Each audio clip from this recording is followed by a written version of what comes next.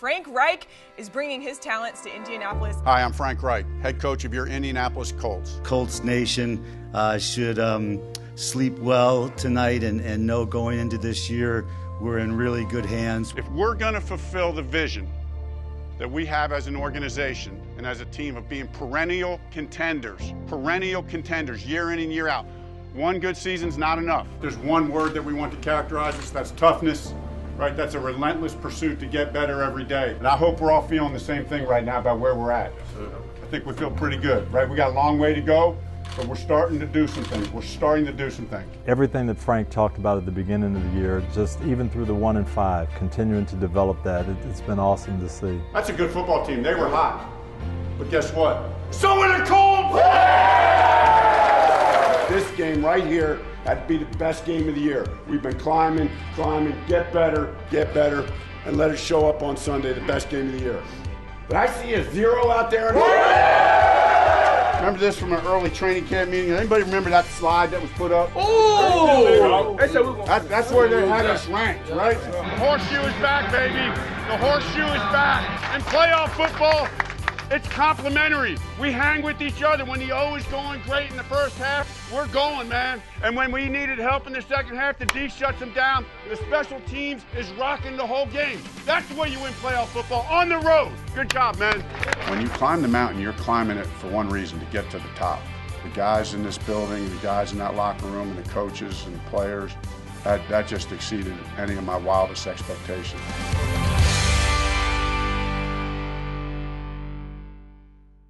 All right, let's put our hands together and welcome your head coach of the Indianapolis Colts, Frank Reich.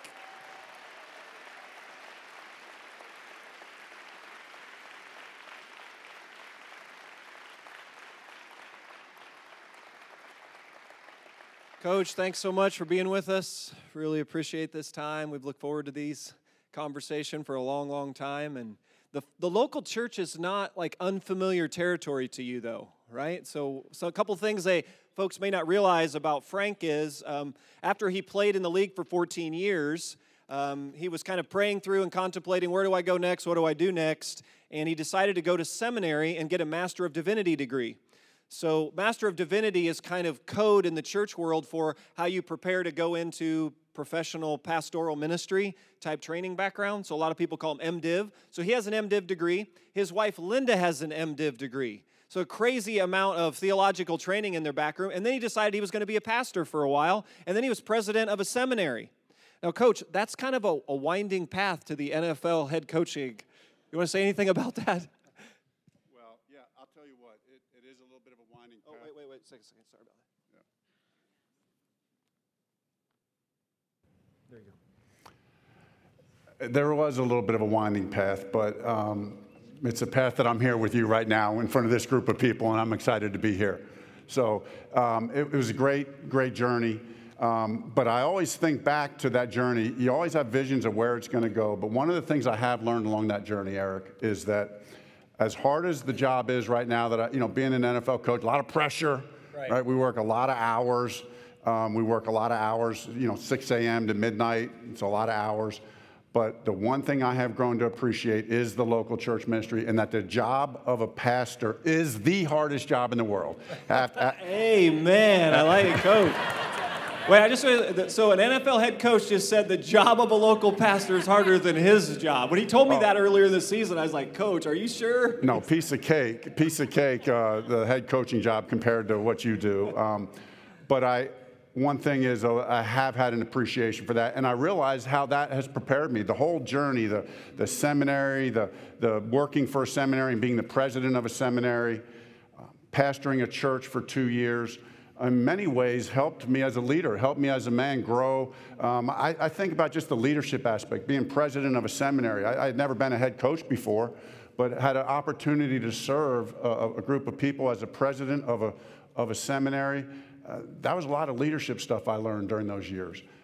When I went to be a pastor, just the shepherding of a flock, a group of people around a common purpose, trying to grow together, trying to ascend, just working together through the highs and lows, dealing with all the ups and downs and personalities of life as a pastor, which was the hardest thing, right? Because every day we're all struggling. I mean, we all have all these great moments, but we all have these, every one of us have these down here. And as a pastor, really got to feel like what that feels like, to get down in people's lives. And as a coach, this isn't just X's and O's. I mean, X's and O's is important. I love the X's and O's. Now, I love competing. I love going out there. I still love picking a football up, and I still love competing. But really what it's all about, I'm continuing to find, is it's about people. It's about connecting with people, connecting with the players, and coaching the whole player. And all those things. I've heard you say, like when you were through the season, you said, you know, a lot of times what you're doing is kind of like little mini sermon preparations, right? You're talking about you're standing in front of the team, you're trying to provide some guidance, and you often go back to your roots in local church life. No doubt. I mean, so there were years before I went into pastoring a local church, just traveling the country a little bit and speaking in churches. That was easier than being a pastor, because in those moments I had 3, 4, 5 messages that you preach that really mean a lot to you, and so you go out and you share those stories over and over again, and they're impactful on your own life, and you hopefully can encourage somebody else. But when you're with the same group every week, and the messaging, so I think all that has helped. I think all that has helped. Amen. 26 years, Coach. I've been with this group. They've got all my stories. There's nothing new. They just get my C game every day. I don't know how you do it, because I've been 1 year with our team. I feel like they've heard all my stories already. What do I do now? What do I got? This is year 2. What are we going to do? 26. So, Coach, a lot has changed for you in 15 months. Put this pic up on the screen. I found this pic, and for you and Linda, right, 15 months ago, right, February 2018, turn the clock back, right? You're on the field. You were the OC for the Eagles. So he played for 14 years, and I think he's heading into his 14th year in the coaching side, so 28 combined NFL years. I think 4 different organizations on the coaching side. So he started with the Colts and then went to Cardinals and Chargers, Eagles, and now back to the Colts. But through all that, Coach, 15 months ago, you're on the field, you're holding the Lombardi Trophy. That had to be an amazing moment for you and Linda and your family. And just say a couple things about the Super Bowl run and how much that meant to you. It was fun. It was special. I mean, we all in our individual lives, work lives, hobbies you have goals that you want to achieve. And certainly winning a Super Bowl championship was one of the goals as a football player, and being in the business that long, and had been there. What made it especially rewarding, because I had been there 5 times before. 4 as a player and 1 as a coach with the Colts in 2009 when we lost to the Saints, and had lost all 5 of those. And so you were 0 for 5. We were 0 for 5. I was going back. I remember standing on the field before that Super Bowl thinking, I don't know what I mean. If I go 0 for 6, I don't know what's going to happen there. I mean, I know I don't need a Super Bowl to complete. I always said I don't need this to complete my life. But this is important. It's your job. You're trying to be the best. And say it's one of the hardest games to lose too, right? It just took so much to get. You talk about that mountain. It takes so much to get there, and then when you just don't hit the peak, it's just difficult, right? Really hard to work through. And you did that 5 times. So you're standing with Linda. You're holding the Lombardi. Finally, that had just a sense of accomplishment. Yeah, and especially because we beat the Patriots. I wasn't going to say it, but Coach can say it. So. No, but I think on a professional level, one of the reasons it was rewarding was that you get to, the trophy's nice that you showed, and sure, they give you a little bit extra, they give you extra money, that's nice to provide for your family. But really what it's about as a coach and as a player is it's more about the relationships that you have with the people that you've been going through the ups and downs, and you get to the top and you look at each other and you say, we did it, man, we did it. That to me that's what that's all about. It's to be able to look at the guy next to you, just like my wife Lynn and I just celebrated our 33rd anniversary, where children growing and 33 years. And you want this, I think we talk about this, we want at the end of our lives, hey, we did it. We did it together. And that's no different in a marriage. That's no different with a football team. for me and for us, it's always been about building those relationships and facing the challenges that are ahead of us every day with people you love, committed to the same things, saying, we can do this. And then, you know what? Sometimes you're at that valley, but there's other times you're at the top of that mountain, and you get a brief moment. You get a brief moment just to say, we did it. And that was one of those moments. That was one of those moments. And I've heard you talk about before, like, there was some really cool God moments going on within the team dynamic. You just say a couple things about, there's pretty special relationships that you had as the OC with the Eagles that were really meaningful, because that's going to bridge into the next question I'm going to pitch you about the transition. Because you really enjoyed your role there. You really felt like God was using you in some ways way beyond just X's and O's. Right, there was some pretty special stuff going on. Yeah, I mean, as players and coaches, I mean, it's not like, I mean, we get tight. I mean, you know, you're fighting, you're clawing together, and sure, as the coach, you're the quote-unquote authority figure, but we're all grown men in the NFL. This isn't like coaching high school or college football. We're all grown men, and so we're doing this together. We're going through life's up and downs together. There's no school like in college or high school where you got to worry about this is our job, this is our livelihood. So you get involved in their lives, and on that team, every team you're with, every player would tell you, you get close to coaches, but there were really a strong group of Christians on that team. I mean, really super strong, particularly the two quarterbacks that helped that team, helped the Eagles win a championship, Carson Wentz and Nick Foles. And, you know, being in the position I was in as the offensive coordinator, I just spent a lot of time with them, and as well as a lot of the other guys there. Just have that relationship with them, not only player-coach, but brother in Christ to brother in Christ. To do Bible studies together with those guys, to talk about the challenges of life and the ups and downs was pretty special. Yeah. That's the stuff that doesn't show up on NFL.com. You know what I'm saying?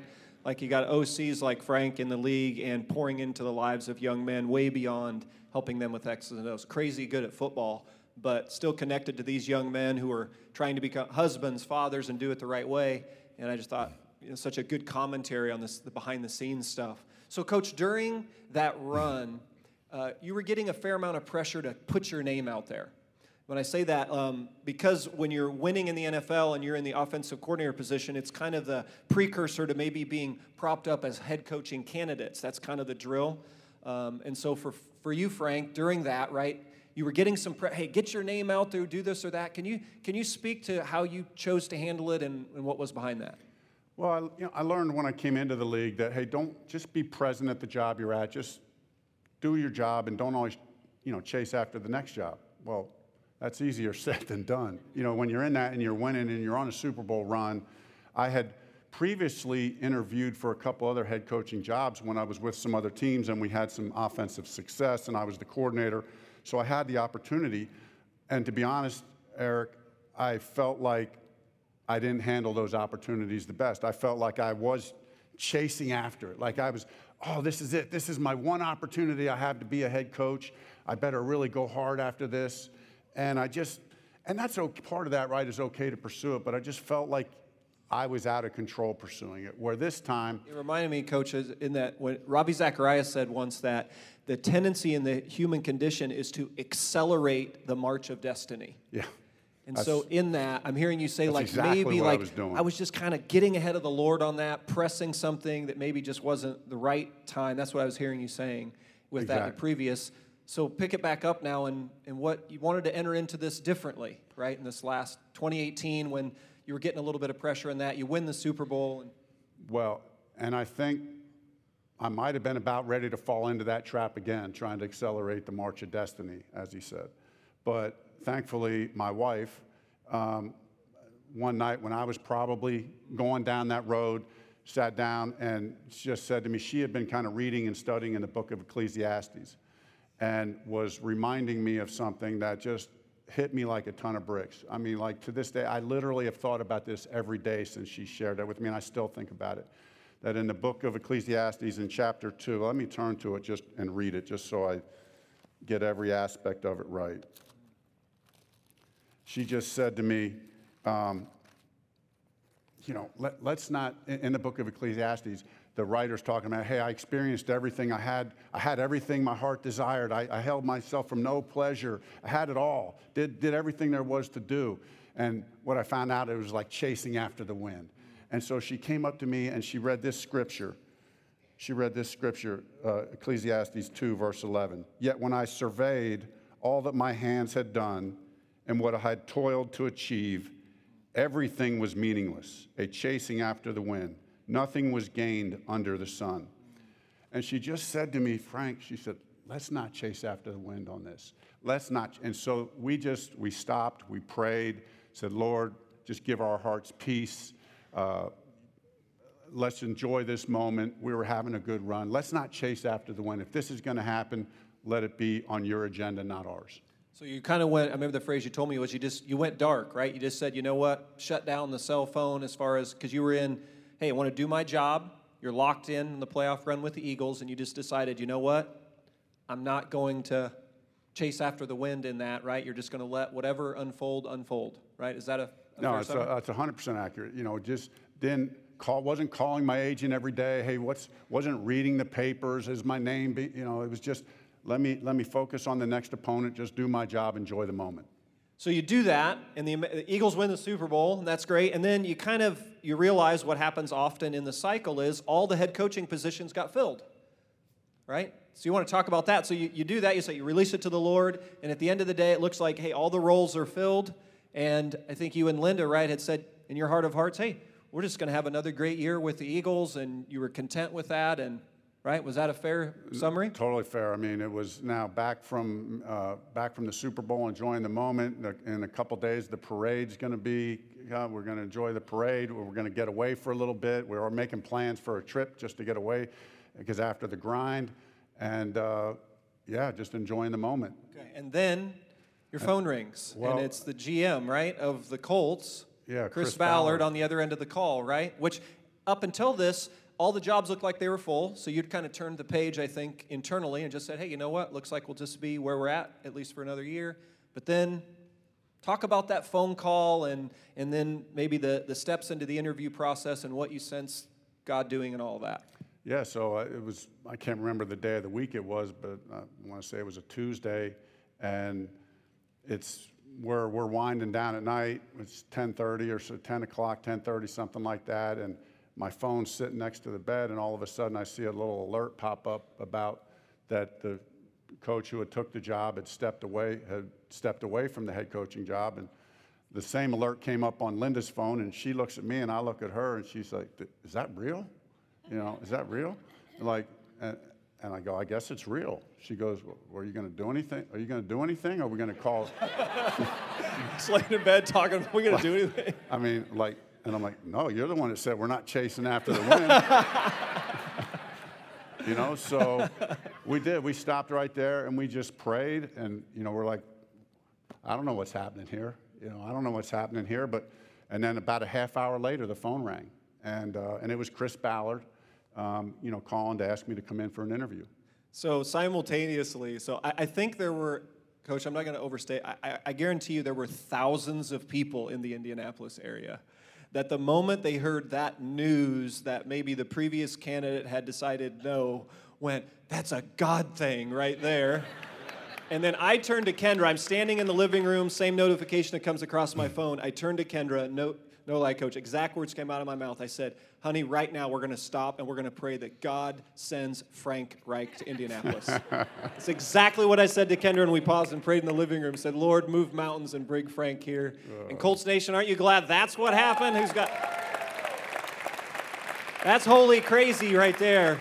That's holy crazy. I think the following Sunday, you go through the interview process, right? Talk about the interview process and just what stood out to you as you went through that and what you sense, right? You're not going to chase after the wind. You're just going to be in the present moment. Phone rings. You're on a jet. You're in an interview that you're like, just pull back the curtain on that a little bit for the group.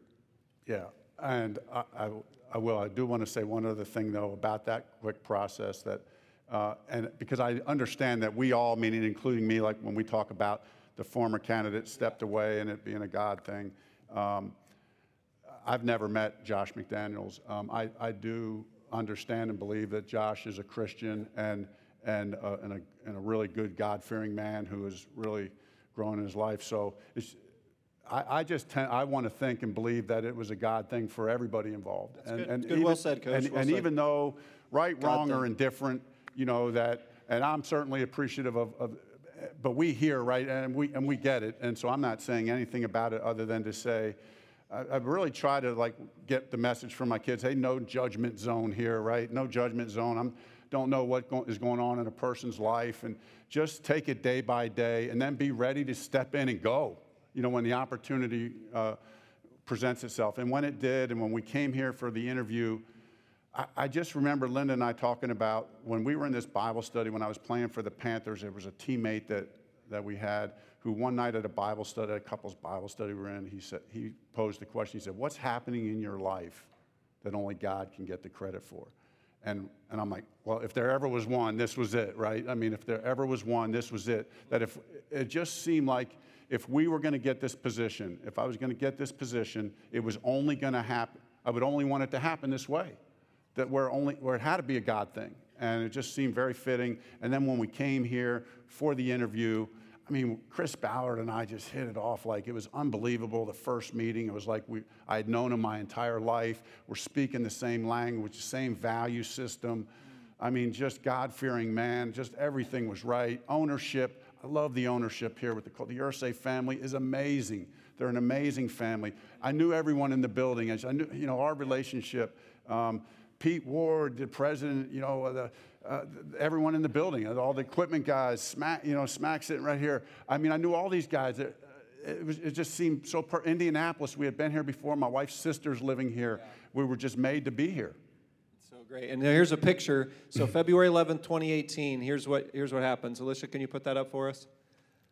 So there's you, February 11th, 2018, in a press conference, deciding not to chase after the wind, and here's where you ended up. Yeah, and I'll tell you what, I left that press conference, and I was just like, let's go to work. I was ready to go to work, and because that's what you got to do. I mean, it's you stand there and you marvel, but at the end of the day, you got to move on. You can't bask in the good or the bad. I mean, they don't have the pictures of me after I got fired, I mean. Yeah, I didn't save those. Yeah, but that's real life. They don't tell you that. When I've set the record for the most fumbles in a Super Bowl game, that's a true story. I mean, those are the things that you go through. But you get those moments where you're ready to go and you just say, hey, Lord, thank you for this opportunity. Let me make the most of it. Let me dive into getting to know the people. Let's develop a process and let's go to work. And that all happened in such a compressed time frame. Guys, can you feel the weight of that? Like literally goes from winning a Super Bowl, right, ready to kind of go off and lay on a beach for a few days and decompress from the season, to phone ringing, on a plane, in an interview, in a press conference, and then that, I guarantee you, the beach vacation got. Yeah, there was no vacation. Yeah, exactly. No vacation. Right, it was rolling from there. So can you speak a little bit to the process, Coach, you go through of just, that's not the only big decision you faced in your life, but maybe just speak to how you navigate trying to discern a yes or a no when it comes to, crossroad type stuff. People in the room here, right, facing some big decisions in their own life right now. What's helped you walk through some of that? Yeah, I mean, there have been a lot of big decisions. After playing for 14 years, transitioning it, what's the next steps there? And so the journey's kind of seems like it's gone back and forth, but what's consistent is this. I remember my very first training camp that I went to in 1985.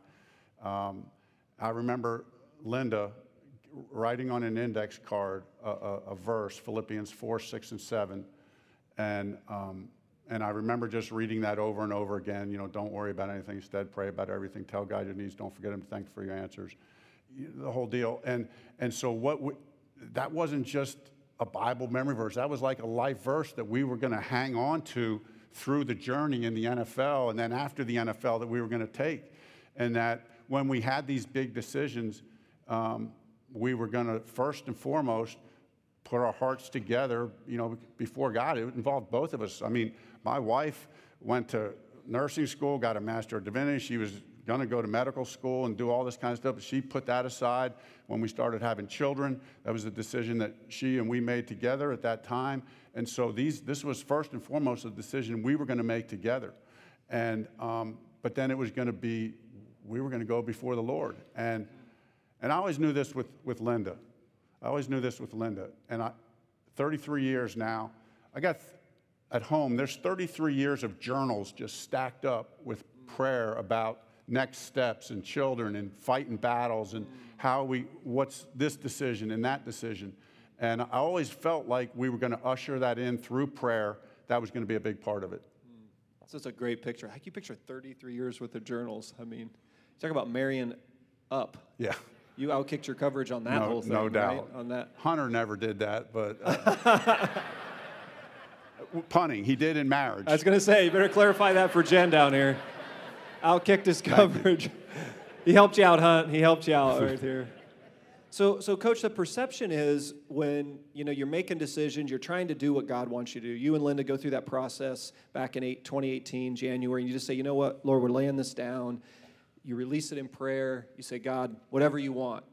And then the perception is sometimes we can think, well, it all turns out to winning the Super Bowl and getting a head coach job, right? The perception is if I'm doing what God wants me to do and I'm following his will and I'm surrendered to him, that things are just going to go Super Bowl run-like. But that's not real life, right? Sometimes you can be right in the center of where God wants you to be, and the circumstances around you are just not anything like you, A, prefer them to be, or B, envision them to be. Yeah. So can you just maybe speak to that? Because I think that's more, right? Sometimes it is Super Bowl run. We rejoice when is that. But sometimes it's, I've often said real life's more like 5-11. Right. Right? Real life isn't 11-5 or 13-3. And Linda and I were just talking about that this week. And in fact, most of the time, like you said, it's very seldom is it the February of 2018. But, I think the key for us has been, just staying centered together, number one, committed together. And then, as we go through the ups and downs, just understand that if Christ is in first place with us, then at some level we're going to fight through it together. I remember as we've gone through these journeys, to your point, Eric, sitting down with a pastor, this is many, many years ago. I had finished playing football. I was trying to consider, do I go into full-time ministry? Do I go into coaching? What am I going to do? And I felt like I was at the proverbial fork in the road, didn't know which direction to take. And I remember sitting down with him and him saying to me, Frank, you're getting all worked up about this decision. It's not that hard. It's not that hard. And I'm like, okay, well, then tell me the answer. Should I go to the right or should I go to the left? And he said, you're putting too much pressure on yourself. He said, all that really matters is that you're trying to seek to glorify God in all you're doing. It's your intimacy with God. It's your intimacy with Christ. And you can choose as you want to go into full-time ministry, you want to go into coaching. Either one is going to be a lifelong ministry. So just choose whatever you want to do and then figure it out along the way. You'll figure it out along the way. And we have done that. And that has included getting fired. You put up the picture up there of 2018 or of winning the Super Bowl. After winning the Super Bowl, 2011 I'm fired. 2000, here with the Colts. 2012 fired in Arizona. 2015 fired in San Diego. After having really good years, it just didn't seem right. It didn't seem fair. Felt like you were where the Lord wanted you to be, doing what He asked you to do, and just fired. It seemed like the normal progression. Hey, let me get in here, coach. We'll just kind of keep rocking and rolling. But it wasn't like that. It actually seemed like it went like that. And so we've just had to learn to accept every station along the way and learn and grow through it. It makes me think when Linda and I were talking about this even last night, when you mentioned, hey, it doesn't always go how you envisioned it, her immediate response is, yeah, most of the time it doesn't go like you envision it, which is true. But we still really appreciate those times it does. We have one of our daughters who was a swimmer. I was thinking about this morning, reminded me of this point. She's a freshman in high school. Obviously, she's trying to get to the state meet. She qualifies for the state meet in the morning. She swims a race. She swims the 50 freestyle. That's her race. She qualifies for the finals. It's her freshman year for states. So now it's a big moment. And so she gets up on the blocks. Everything you have envisioned, this is the moment. We've prayed about it. We've worked towards it. This is all up on the blocks for the finals. The gun's about to go off, and she's ready. She's so eager to go. It's like, boom, leans forward before, DQs, and it's not like when you get disqualified in a race where you flinch a little bit, but he still blew the gun and you go, and then they just tell you after the race that you're out. No restart. This was one where, no, you fall in and everyone's looking at you, and you get out, and you've just embarrassed yourself, And now the official tells you you're out. So she has to leave, and she's a freshman. We didn't envision it like, she didn't envision it like this. As her parents, we didn't envision this as her first state meet. This isn't how it's supposed to go. She was devastated. We don't know what to say. Hey, let's just trust. Let's just kind of keep going through this. About a month later, a letter comes in the mail, and it's from a random person, and it's addressed to my daughter. And it says, hello, Leah, my name is Mrs. So-and-so. You don't know me, but I was at that state meet a month ago that you were in, and I saw when you got disqualified. I'm sorry that happened to you, but I just wanted to tell you a story. My daughter was the one who got to swim in that. When you got disqualified, my daughter was the first alternate.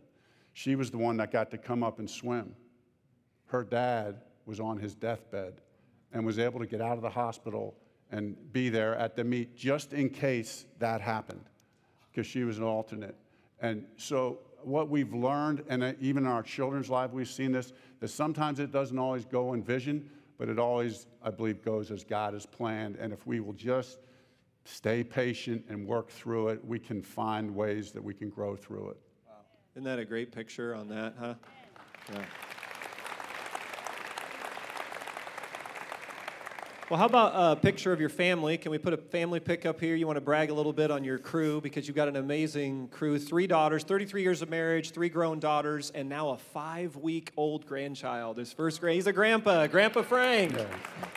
5 weeks old. You want to say a couple things about your family there? Well, that's my wife in the middle, and our 3 daughters and 2 son-in-laws, and we're just very blessed. We're very blessed, and sharing the journeys with them has just been the highs and lows. And we've been like everybody in here, right? We've all shared those we all have those common things, the great moments, and then a lot of struggles along the way, but very special. Tribe. You want to say a couple things just about what you and Linda have learned in your 33-year run together? What does it take to fight for a great marriage, right? And to fight to have a great family, and you have the highs and lows and the ups and downs, but say a couple things about what you've learned about trying to keep the right things prioritized on the marriage front. In the first place, where it's always going to be centered on Christ. I have been inspired by Linda's walk with the Lord, how intimate she is with God. And I've wanted to inspire her with how my life is intimate with God. And I think that gives us confidence and trust in our marriage, that we can look at each other and know that we each have a spouse who is pursuing God passionately, first and foremost, above all things.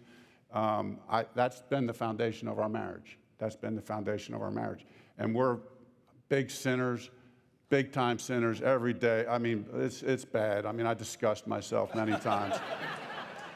Every husband in here goes, amen. I mean, amen. I can't figure it out yet, but I sure am trying. And we know that our source of that is going to be through our relationship with Christ. Secondly, what I think we've learned is, it takes work. Linda and I use the analogy of a gardener a lot. We want to nurture, right? We want to plant, we want to water, we want to seed, and sometimes we got to prune. That's a little scary and painful at times, but we got to really pour into each other's lives. And the good thing with the two of us is status quo is never going to be good enough. We talked about, if you followed our team this last year, this 1% better, the 1-0. I learned that in marriage. That it's 1-0. It's 1-0 in marriage, man. I mean, that's what it takes. That's the mentality that it takes. We're going to win the day today in our marriage, and that can carry over in everything that you do. I've learned as a husband that I think of Daniel 1:8 when it says, he's taken into exile, and so now he's in Babylon, and he's he doesn't want to defile himself with all the things in that culture. So it says, Daniel 1:8 says, he purposed in his mind not to defile himself with the king's meat, with all the pleasantries that were in Babylon. So he says he purposed in his mind. So I've learned in our marriage that I have to purpose in my mind to be faithful every day, to be faithful to the Lord, to be faithful to have a plan. We used to tell our children, hey, purpose in your mind before you go out to the party. You need to decide now that you're going to be faithful. You need to decide now those decisions. Don't wait till you get there. Don't wait till you're in the moment. So I need to apply that so I've learned to apply that to my life. And then, of course, the big one, right? If anybody's sitting up here for 33 years of marriage, it's forgiveness. You know, forgiving each other. We've had to forgive each other many times. Forgive yourself, and forgive yourself. It's been really important to us.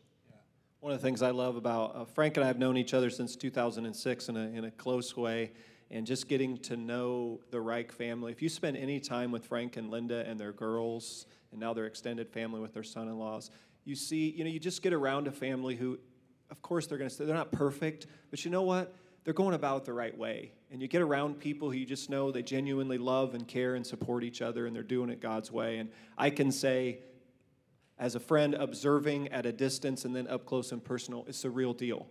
And so I would encourage you, those of you who are maybe in places where you're struggling a bit on the home front, to lean into some of the things Frank just shared about marriage and family having to fight for it. And it is a battle, right? You can't let your guard down, no coasting, right? It is a battle. And you know what? And at times we are failed. If you're in that boat and have failed, I mean, there is forgiveness. I mean, there is forgiveness in Christ, and so we can all experience that. So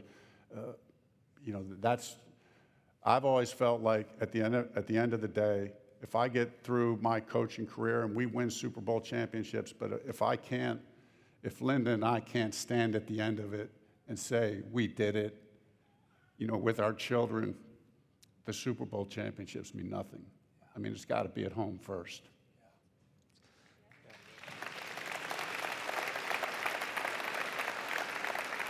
I'm going to see your Bible here a second. Let me just see your Bible here a second and show, I don't know if you guys can see here, right? So this is Coach's Bible. Do you notice something about Coach's Bible here?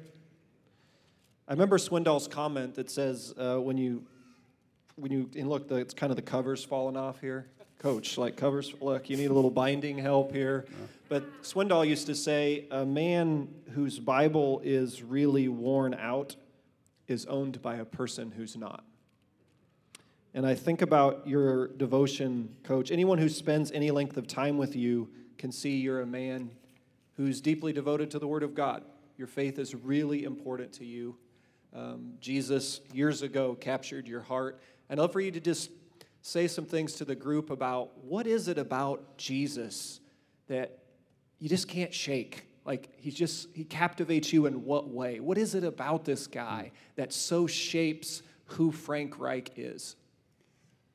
There's always been two questions that have just stuck to me that I heard long ago that really, literally, I think of every single moment of every single day. And the first one is, who do you say that I am?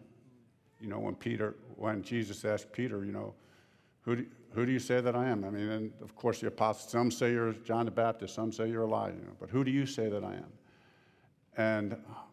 And that question, my heart is that he's the Messiah, he's the Lord, he's the Christ, he's forgiven me of my sin, he's my Messiah, he's my Savior, and he's worthy of our worship. I mean, he's worthy of my worship, and so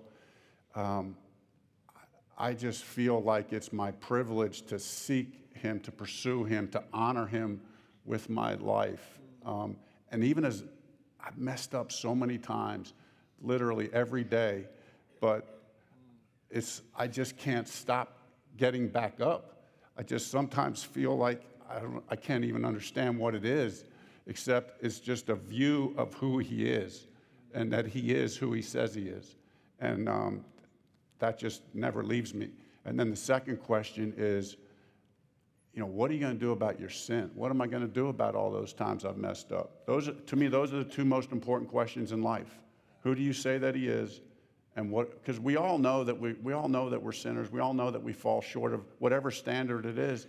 And so what are we going to do about that? And for me, my answer to that before I became a Christian was an easy answer. I figured God graded on a curve, and I'm pretty good at competing, so I would compete just good enough that I'd pass. I'd somehow get a C- or whatever it took to get into heaven. Over the curve. I'm going to score high I'll score just high enough on the test where I get a passing grade. But then I heard the gospel for the first time where it was like God doesn't grade on a curve.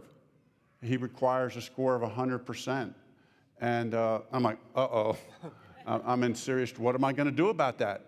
And I wake up thinking about that every day, that the answer is that the Bible says that Jesus paid the penalty for my sin. He lived a perfect life. He scored 100%. And so what I learned is that, and heard, and what is in my heart is that when I put my faith and trust in him, I get his perfect score. And on the cross, and as we're coming to Easter, I mean, is this a more perfect time to be talking? But as we're coming on the cross, he took every sin I ever have or will commit on him. He took my 0 score, because that's what I spiritually get, 0, and I get his 100 score. And I can't get over that. I mean, that captivates me every day. It's great. It's a great picture where like the gospel just kind of wrecked your life. I mean, it just came in and just, right? Yeah. Just can't get over the gospel, which is a beautiful picture, Frank. And Coach, say something about like, most folks would look at your role as a head coach and say, that's got to be a tough environment to stay kind of on it spiritually. What are the things you try to prioritize that help you stay on the growth edges in your spiritual life? And maybe say a couple things about it. We got a lot of folks here of a lot of high pressure, high paced work life. We got stay-at-home moms. We've got more crazy stuff going on at home. It's like, how can we prioritize a walk with God, right? And pay attention to Jesus in the midst of what appears to be a very noisy everyday life? You know what? I can give you the obvious answers, and I'll do that.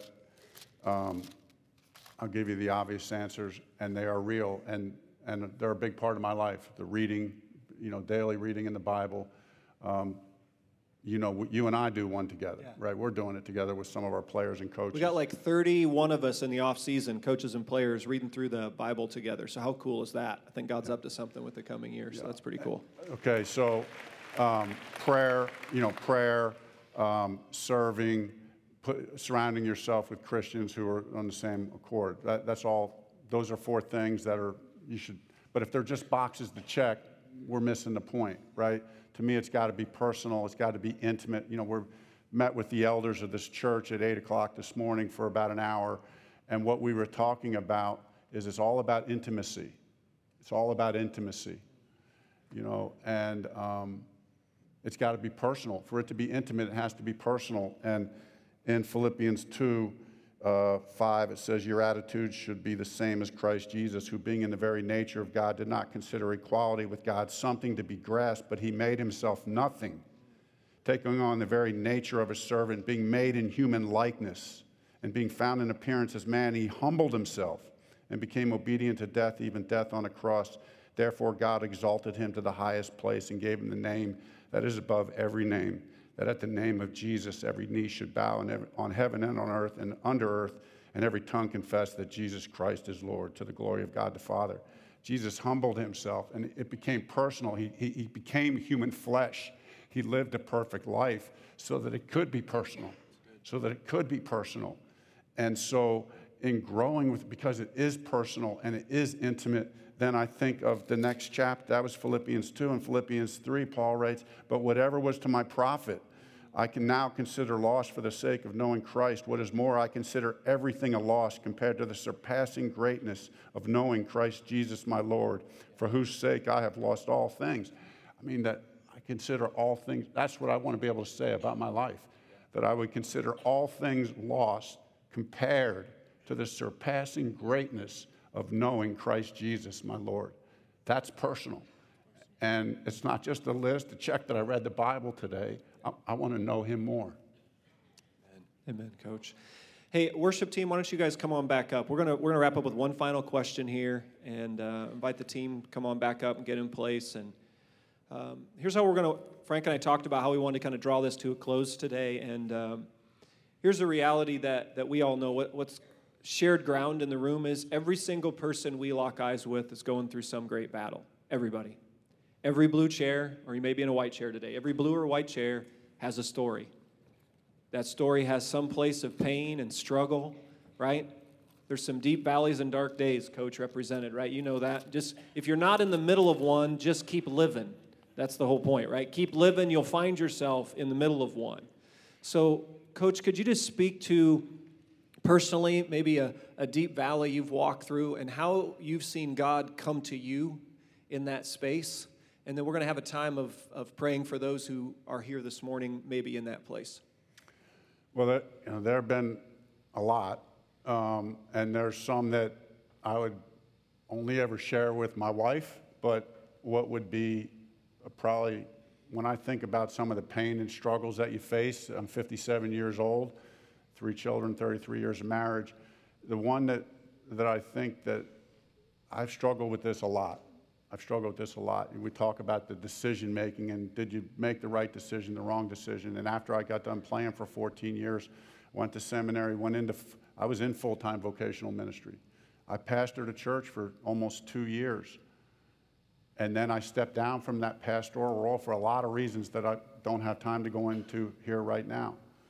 But for someone who has made this a priority, a huge struggle for me. For years, I'm probably still not completely over it, is the feeling that I failed God.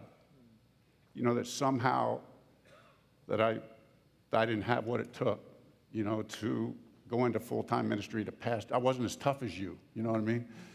To fight through that and the struggles of that and to be called to that. But what I have gradually learned and you know, just get this feeling, you know, that I failed God somehow and couldn't live up to that expectation. But then to be gradually released of that and to see, and I knew in my heart that God had called us to serve Him and to love Him wherever we are, not just in vocational ministry, whether it's coaching football, playing football, whatever. So come on, Frank, but I got it here, but it just wasn't here. And that's been a battle. This feeling that you failed, you know, the feeling that I went the wrong way, that I took the wrong turn, even though I had been counseled and said, "Don't worry about it." Just in the back of my mind, I always questioned that. And that's taken a lot of years of healing to understand that I can have freedom as a football coach to serve Him in the best way I can. Coach, thanks for your transparency on that. And I'm going to have you say a few words in a moment to some folks in the room, because I'm going to ask you to, be a little bit bold here in this moment. This is family for us here. So if you're a guest here, we kind of do this periodically, and you just feel free to participate with us. But I had a burden in praying for this morning that if you've come in this morning and you're in a place where you just say, you know what, I'm going through some stuff and I need prayer. You can just stand up right where you are, and I'm going to have Frank say a couple words to all those who are standing, and then I'm going to have him lead a prayer for you. And you're just in a tough place, maybe in one of those struggles. Maybe you felt like a failure. Maybe you've sat beside the bed of a loved one recently and just can't figure out how you're going to get through what you're going through. Maybe you've got some news from the doctor. Maybe you got news from a spouse. It could be something at home, work, right? Finance stuff. Could be some wrestling match between you and God. Whatever it is, you're here on this day, at this moment, and you realize right now, hey, something Frank said or something through this morning, God's really speaking to my heart. Like you're just saying, God's speaking to me this morning, and I've come to this place where I really need prayer. I want you to just stand up right where you're at. Safe place. This is family. You just stand up right where you're at. I'm going through some things.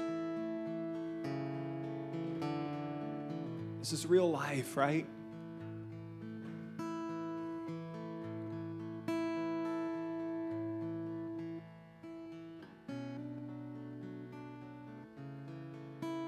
I just need God. I need God to touch my life. I need God's strength. I can't see what I'm going through. I don't understand.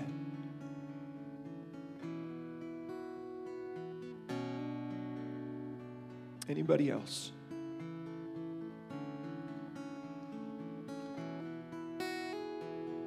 All right, let's make sure that no one is standing by themselves. So those of you, especially, hey, you Eagle family who you know, right, let's make sure, just feel free to get up out of your seat right now. You may, whether you know them or not, put an arm on a shoulder. Those of you standing, when you feel that arm touch your shoulder, here's what I want you to sense. It's the body of Christ is what the script, this is the Lord saying you're not alone. Let's make sure no one is standing alone. Put an arm on a shoulder. All right, now all of you who stood up right now, I want you to look up here. I want you to look at Coach for a moment. Frank, I just want you to say a couple things to all those standing who are just in that space. You know, it takes courage. It takes courage to stand and say, I'm going to fight on, I'm going to press on. But it doesn't have to be done alone. So I would just say to you as a brother and sisters in Christ that whatever it is that you're dealing with, I want to share this scripture in closing. This has been one that has been near and dear to my heart, that in times like this that I've thought of over and over again. We read in Philippians 2 and then 3, and this continues in Philippians 3, where Paul says, not that I have already obtained all this or have already been made perfect, but I press on. I press on to take hold of that which Christ Jesus has took hold of me. Brothers, I do not consider myself yet to have taken hold of it, but one thing I do, forgetting what is behind and straining forward to what is ahead, I press on toward the goal to win the prize for which God has called me heavenward in Christ Jesus. All of us who are mature should take such a view of things. And if on some point you think differently, that too God will make clear to you. Only let us live up to what we have already attained. You know, what this passage speaks to me and says, it says, press on. No matter how many times I've failed, I'm gonna press on. Don't ever stop pressing on. Don't ever stop pressing on and pursuing your relationship with Christ, pursuing what is right and good in our life, healing in a relationship, restoring relationships, restoring our own lives. Just press on. And then it also says, forget what's behind. That's the great news of the gospel. The Bible says that God forgives us our sins. He not only forgives us, it says he tosses his sins and he remembers them no more. As far as the east is from the west, so far has he removed our transgressions from us. There is forgiveness in Christ where he removes that and washes that away. And then I love this part. It's kind of the end. We don't talk about this one as much. Only let us press on and live up to what we've already attained. Christ Jesus, he took hold of it for us. We realize in this life where there is suffering and there is heartache, right? And that's part of the process of him working in us to develop us and grow us into the people that he wants us to be. So let's press on together. Coach, would you just close us up in prayer? Just pray a prayer of blessing over these folks who have stood. Go ahead. Our Father in heaven, we thank you for all who have come here today. Every person in this building, Lord, I thank you for them being here today. And Lord, in particular, I pray for those who have stood. I pray that you would encourage their heart, Lord. You can touch our hearts in ways that that the human mind can't comprehend. So whatever each individual need is, Lord, I pray that you would meet it in Christ Jesus. He has taken hold of it for us, Lord. Lead us, direct us, encourage our hearts today, Lord, I pray. And Lord, I pray that even as we've been here today, that this would remind us and prepare us for next week, for what we celebrate next week in Easter Sunday. That somehow today, Lord, would prepare us to even take that next step with you in our relationship as we consider what you did for us on the cross. We pray all this in Jesus' name. Amen. Can we put our hands together and thank Coach Frank Reich for all his words? Thank you, brother. Love you, man. Why don't you go ahead and have a seat? Ushers are going to come forward, and we're going to worship with our tithes and our offerings. And if you're a guest here with us, you don't need to feel any obligation to participate. This is what we do as a church family. We give back a portion of what the Lord has given us, and we get to give that back to him as an act of worship, and this is our time to do that. You can give online. You can text to give. Those are some other ways, and if you want to be involved with that, that's what this moment of the service is. And then the team's going to lead us through one final song here. So ushers, you come forward. Why don't you go ahead and stand to your feet. Team, lead us through, and then I'll wrap us up with a benediction. Okay, I want to send you out now. Thanks again for being with us today. All you guests coming, thanks for being a part, sharing this day with us. I want to send you out with a benediction. So here at Eagle, our benediction, the difference between a prayer and a benediction is a benediction is a word from God to the people, like a blessing to the people, versus a prayer is our words back to God. So this is our time, benediction, a good word from the Lord to send us out into our week. So sometimes folks around here will turn their hands up, kind of push their palms up. You don't have to, but that's some of the posture of some folks around you. Just receive a word of blessing on your way out today. Number 6, Moses. The Lord says to Moses, "The Lord bless you, and the Lord keep you. The Lord make his face shine upon you and be gracious to you. The Lord turn his face towards you and give you peace." Go in his name. Have a great week. Amen.